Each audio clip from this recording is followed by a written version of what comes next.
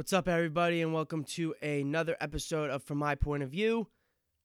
I am feeling a bit under the weather today, so I'm probably not going to be talking for as long as the past few episodes have been. It's more probably going to be around like 35 minutes if I had to guess. But we'll see. I'm not going to hold myself to a time limit, but I'm also just not going to talk as much as I usually do. I'll start off with a story. So yesterday was the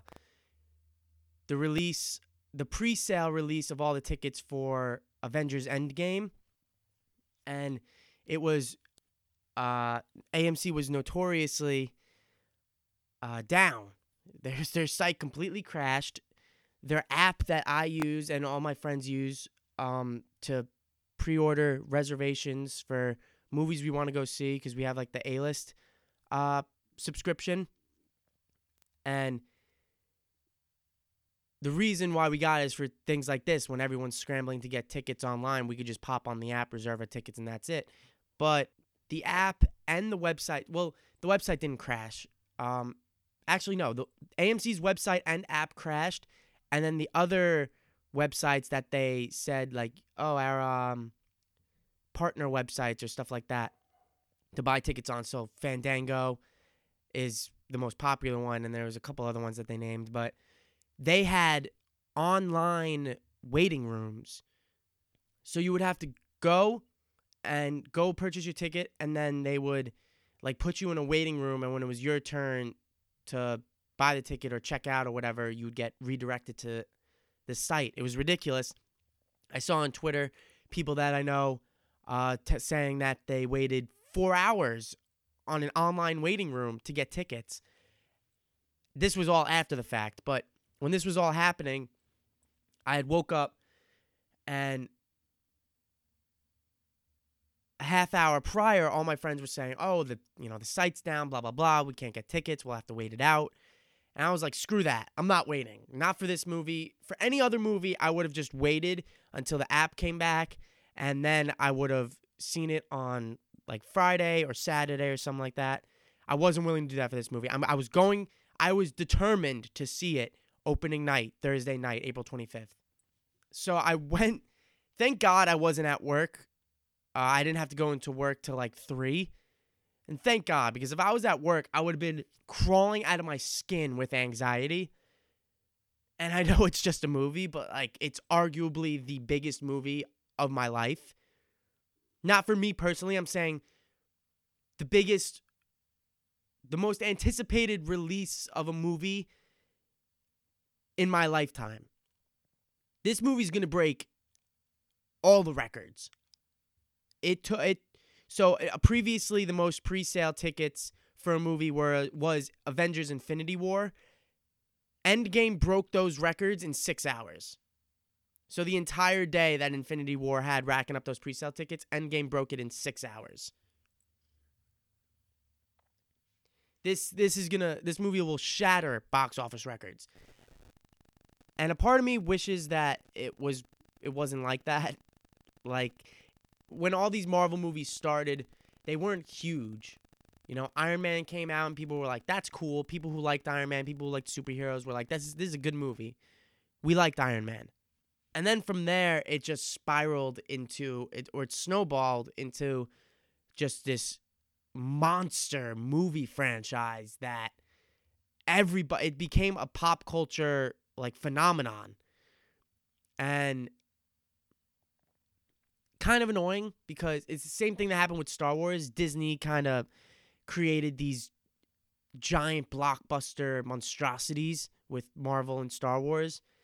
And I wish it was back to when it was just a handful, a certain select amount of people liked it. Because it was just easier. It was more of like a small group, like a clique. And we had our own little section, and that was it. But now it's like everybody is going to see these movies. And it's like bandwagoning pretty much. But that's just me nitpicking and stuff. Yeah, this movie's gonna break all types of records. But anyway, I ended up having to go to the movie theater, and I bought like 8 IMAX tickets for me and my friends. And then, of course, I did that before noon. I went to the movie theater at like 11 to buy the tickets. But at like 4 o'clock or 5 o'clock, the AMC app was up and running again. So I decided to check the tickets to the showing that I had bought tickets to. And the only seats that were available were like the bottom, the very, very, very, very, very front row on the left, right, and middle, and about 4 tickets for each of those sections, left, right, middle. So me and my friends definitely would not have been able to sit together, enjoy the movie together. Plus, we would have been breaking our necks looking up at the IMAX screen. But now, we're in a nice little corner to ourselves, not surrounded by people, so that's good. But it's not, the A-list thing, it's whatever. Like, it's kind of the reason why I got it, is for big movies like this, and it failed, but whatever. I mean, I'm not mad I had to spend $17 on a ticket. It's not that big of a deal, but there are other movies coming out that, besides Endgame, that I'll be talking about. Shazam. I'm going to see Shazam on Saturday. And then Hellboy comes out, I think, the 12th. And Pet Sematary, I think, also comes out this weekend as well. I don't know if I'm going to see Pet Sematary. That's the only one that's kind of up in the air. But Shazam and Hellboy are definitely 2 movies I'll go see, because Hellboy with Ron Perlman in the early 2000s, I love that movie. That was a PG-13 Hellboy also. This one is with David Harbour, I believe. He's the sheriff from Stranger Things. I love that casting. And also, it's a rated R Hellboy. So he'll be much more Hellboy-ish than he was even in the early 2000s, which I thought was a great movie. This one is definitely going to be more gritty, and I'm sure the language will be tougher. There'll be more blood and gore, and Hellboy will be a lot more violent than he was in the PG-13 movie. And then, of course, Shazam I'm seeing Saturday, which I was kind of up in the air when me and my friends saw the coming attractions originally in the movie theater. We didn't know what to make of it, but I didn't know if it was going to be great, but it looked like a fun movie to just go see with your friends and have a few laughs. But it's getting amazing reviews. I mean, it has a 92 on Rotten Tomatoes. And again, I don't think Rotten Tomatoes is the end-all, be-all of movie ratings. But, I mean, it's a DC superhero movie, so to get that high of a rating says something. And then, of course, it's also a comedy. It's not branded as a comedy, but it's definitely like a goofy movie. I mean, Shazam is a goofy character. He's like a less serious Superman. Anyway, let's get into the sports things I want to talk about. First is going to be the Yankees.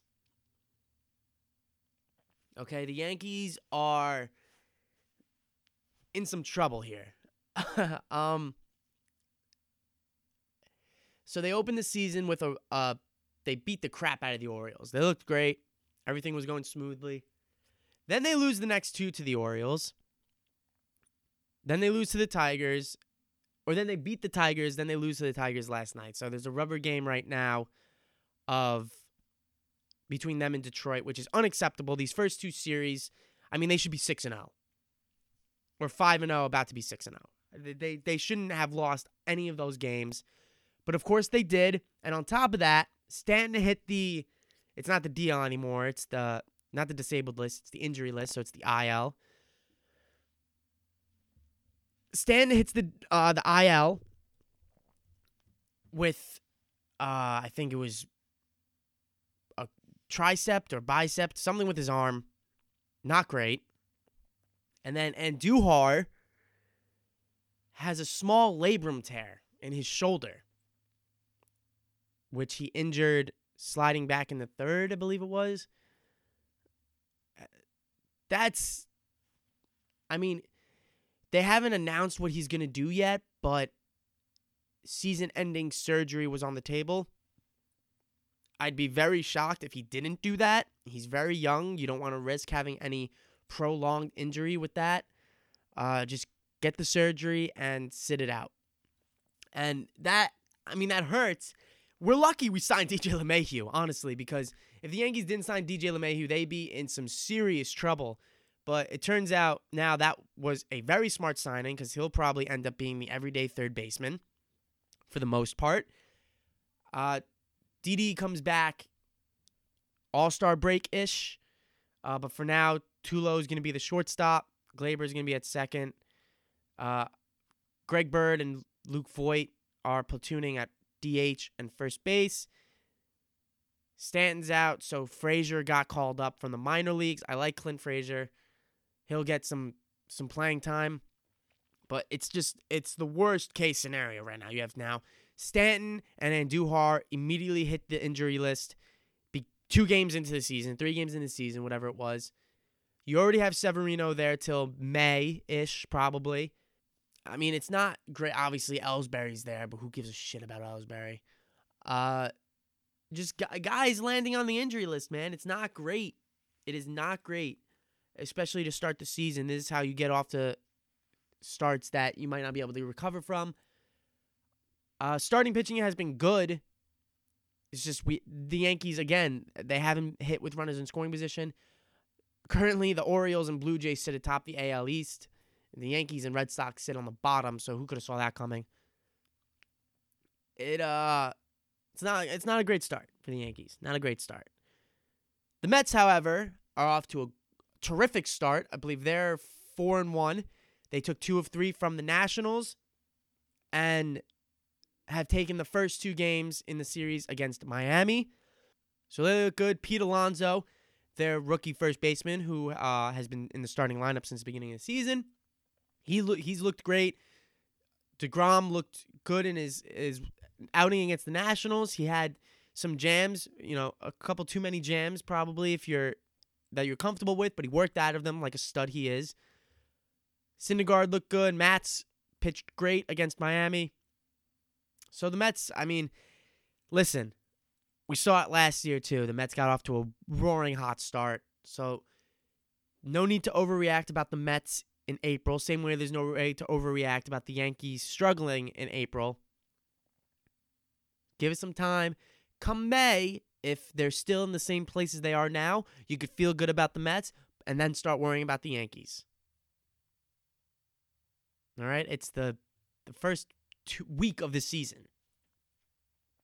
That being said, guys like Christian Yelich, I'm sure you don't mind, he started off the season by hitting 4 straight home runs in 4 games. A home run in each game. Absolutely ridiculous. Reigning NL MVP. And he had a pretty good first half of last season, and then the second half is when he exploded and catapulted himself into the NL MVP. And he's just carried that momentum seemingly all the way into the beginning of this season. So Christian Yelich is going to be a problem for a while now. Definitely here to stay. It wasn't just some hot streak. He's the real deal. Yesterday, Ronald Acuña, 21, I think, 21-year-old outfielder for the Atlanta Braves, gets an 8-year, $100 million extension. This is probably the smartest thing the Braves have ever done. Ronald Acuña is an absolute stud. Everyone knows it.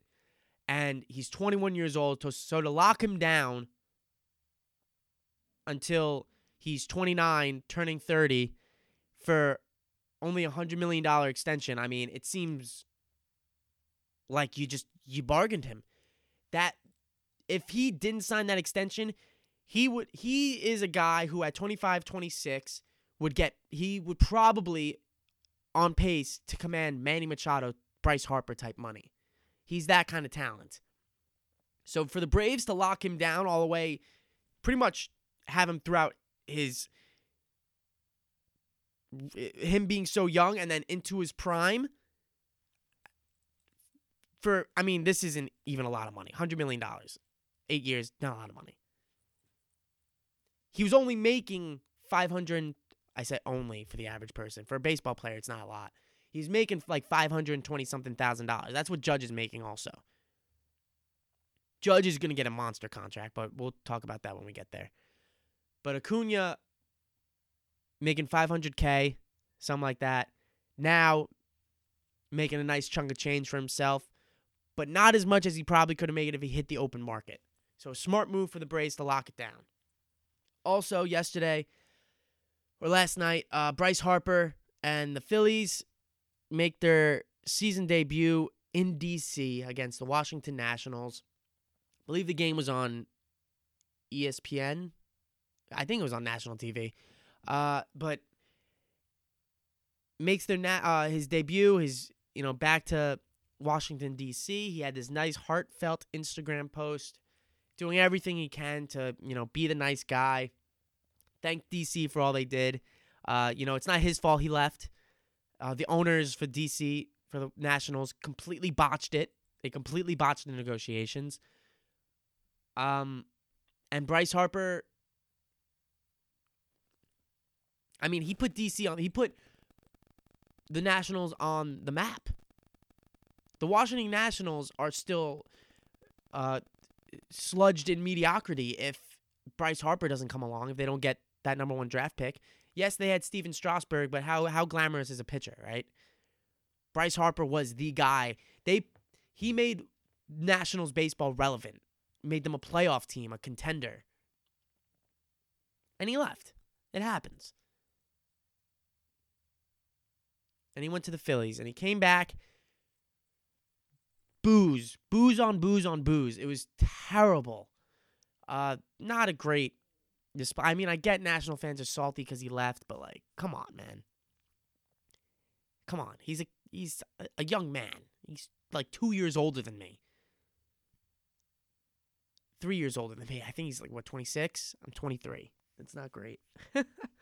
That's ridiculous. Anyway, there was a section out in right field where Bryce Harper plays that a bunch of Phillies fans, they bought the entire right field section, and they were cheering him and trolling National fans the entire game. And Bryce Harper runs out. I guess once he recognized that those were Phillies fans, and does a huge bow. He does a huge bow and towards the Phillies fans. Crazy. Absolutely crazy. He killed the DC fans. Killed them. They're dead. Washington, D.C.'s dead. Baseball in D.C. is dead.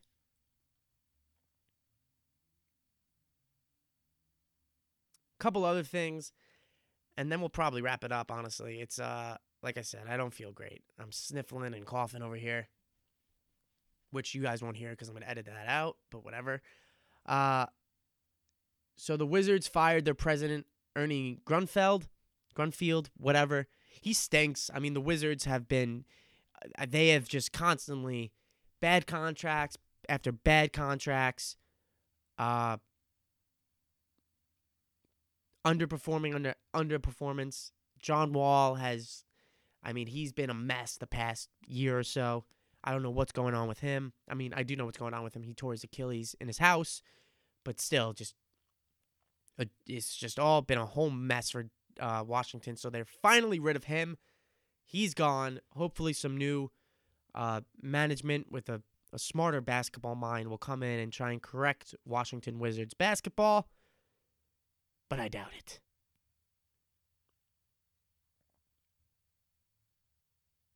Now we'll talk about Duke real quick because they've been a topic of discussion, and the Final Four.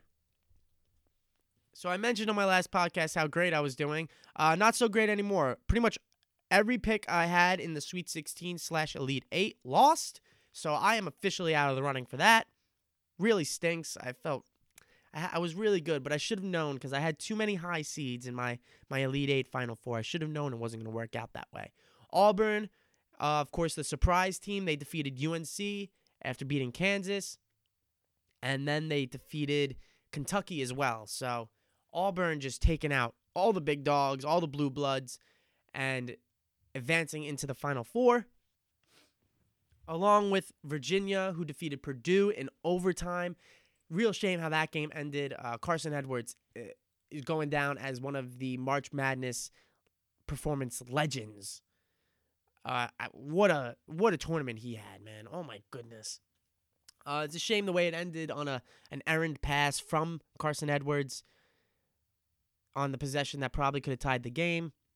So it was a shame to see it end that way. But to go into overtime, Purdue just had a hell of a tournament. Fantastic. And then, of course, Virginia survives and advances to the Final Four. Michigan State beats Duke. Tom Izzo outduels Coach K. So Izzo and the Michigan State Spartans, they advance to the Final Four. And then, of course, the Texas Tech Red Raiders, who have just, they've been dominating their side of the bracket.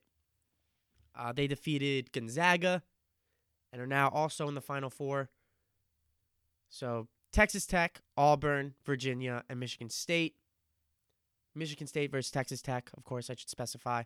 Michigan State versus Texas Tech, and Auburn versus Virginia. I mean, Auburn is on fire, so I got to pick Auburn and probably Michigan State to be in the finals, which is that is an absolutely bonkers NCAA championship. But Auburn and Michigan State is my final, and honestly, I couldn't even tell you who's going to win that one because they're both just Michigan State. They don't really have like that superstar freshman guy, right? But they are just a well-oiled machine. Cassius Winston is a phenomenal point guard. He's one of those guys that really is an extension of his coach on the floor. He's been phenomenal. And then Auburn's just got shooters on shooters. They just come at you nonstop, man. They don't stop. They've been on fire. And their defense, too. Their defense has been impeccable. So both teams, that would be a tough matchup. But that's my championship matchup, is the Spartans versus the Tigers. Now let's talk about Duke. Duke lost to Michigan State. The question being asked is, was it a disappointing season for Duke? You know, you come in, you have the top 3 freshmen in the recruiting class with Zion, RJ, and Cam Reddish, and you don't make the Final Four. You get bounced in the Elite Eight, granted only by, I think it was like 3 or 4 points, but you get bounced in the Elite Eight. Is it a disappointing season? And yes and no. Obviously, you come in with this kind of highly touted recruiting class with the top 3 freshmen, plus Trey Jones, who's also, I think he was a top 15, not top 10, but top 15 recruit, number 2 point guard. And you dominate, but by the time the tournament comes, teams have you figured out. Every single team that Duke faced gave them problems. Maybe, without the original round, but 3 games in a row, teams challenged them. They lost by UCF they beat UCF by a bucket, missed game-winning putback by Dawkins. They beat Virginia Tech, a missed inbound alley-oop off the side of the rim, completely blew it. Barely beat those 2 teams, barely. And then Michigan State was the team that proved that they weren't going to mess up when it came time to put Duke away. And they didn't. So Duke, I think, they suffered. This was by far one of the worst shooting teams in college basketball. They didn't shoot well from the 3. They didn't shoot well from the free throw line. The mid-range game is like dead in college basketball. They were completely dominant inside, but they suffered from a bunch of things. Trey Jones could not shoot. Trey Jones cannot shoot to save his life. And for that reason, and for him being absolutely exposed in the tournament, I think Trey Jones stays. He originally came in probably going to be a one and done, but after being exposed for his completely lack of offensive skill set, aside from, his passing and ball handling are excellent, his decision-making is good, but his shooting is just garbage. So I think he stays in school for another year now because of that. RJ, Zion, and Cam, they're gone, obviously. But Cam Reddish could shoot. He suffered from I think the only one who didn't suffer is Zion. Cam suffered from being on the same court as R.J. Barrett and Zion Williamson, and he just didn't get enough spotlight. I like him a lot in the NBA. I'm sure he will be a guy who excels more in the NBA than he did in college. R.J. Barrett has proved to be a little bit of a ball hog. Tries to make things happen that he probably can't. And you saw that in the tournament when teams just started loading the paint. They dared Duke to shoot the ball. And Zion, he shoots 1 or 2 threes maybe a game. RJ is way too inconsistent from 3, and Cam Reddish just doesn't get the ball enough. I don't know. I just feel like he just sits back and watches a lot of the time. And Trey Jones can't shoot. So the teams in the tournament learned just pack the paint. Pack the paint and you'll stay in the game against Duke. Granting, assuming you hit your shots. But Zion seems to be the only one who didn't suffer in the tournament. I think R.J. Barrett's going to excel in the NBA when you surround him with guys who actually can shoot. Same thing with Zion. Duke, you have 3 of the same. Well, you have Cam Reddish who can shoot, but again, not that assassin mentality. And then R.J. Barrett and Zion who just pack the paint, and you keep yourself in the game. When you're in the NBA, all these guys are going to be on different teams, and they're going to be surrounded with guys who could spread the floor, and I think all 3 of them will excel in the NBA. Granted, Zion was excelling in college basketball, just being an absolute brute to everybody, but that's besides the point. So was it a disappointing season? Yes. Duke did get exposed. Teams adjusted, and they were finally taken down. But that doesn't mean that any of these guys suffered because of it, minus Trey Jones. He's the only one who suffered. All the other 3 guys, you see their skill set. You put them on an NBA team with guys who can actually spread the floor, and teams can't just pack the paint against you, they'll be fine. And R.J. Barrett, his jump shot is not broken. He just needs to get more consistent. Zion, it's a little herky-jerky, but it's not, again, not broken. He will definitely extend his range at some point, I'm sure, during the summer and the workouts leading up to the draft. He'll extend his 3-point game. R.J. Barrett just has to be more consistent. And Cam Reddish just has to be you just have to be given the ball more opportunities, pretty much. He didn't have as many opportunities as he probably was, as he definitely was used to in high school. In the NBA, he'll definitely get more looks than he did in college. Real quick, NBA playoff race. It's coming down to the wire. There's about 4 games left for every team. I think I said that like 4 to 6 last time. I was wrong. It was more like 8-ish. But now like 4 games left for each teams.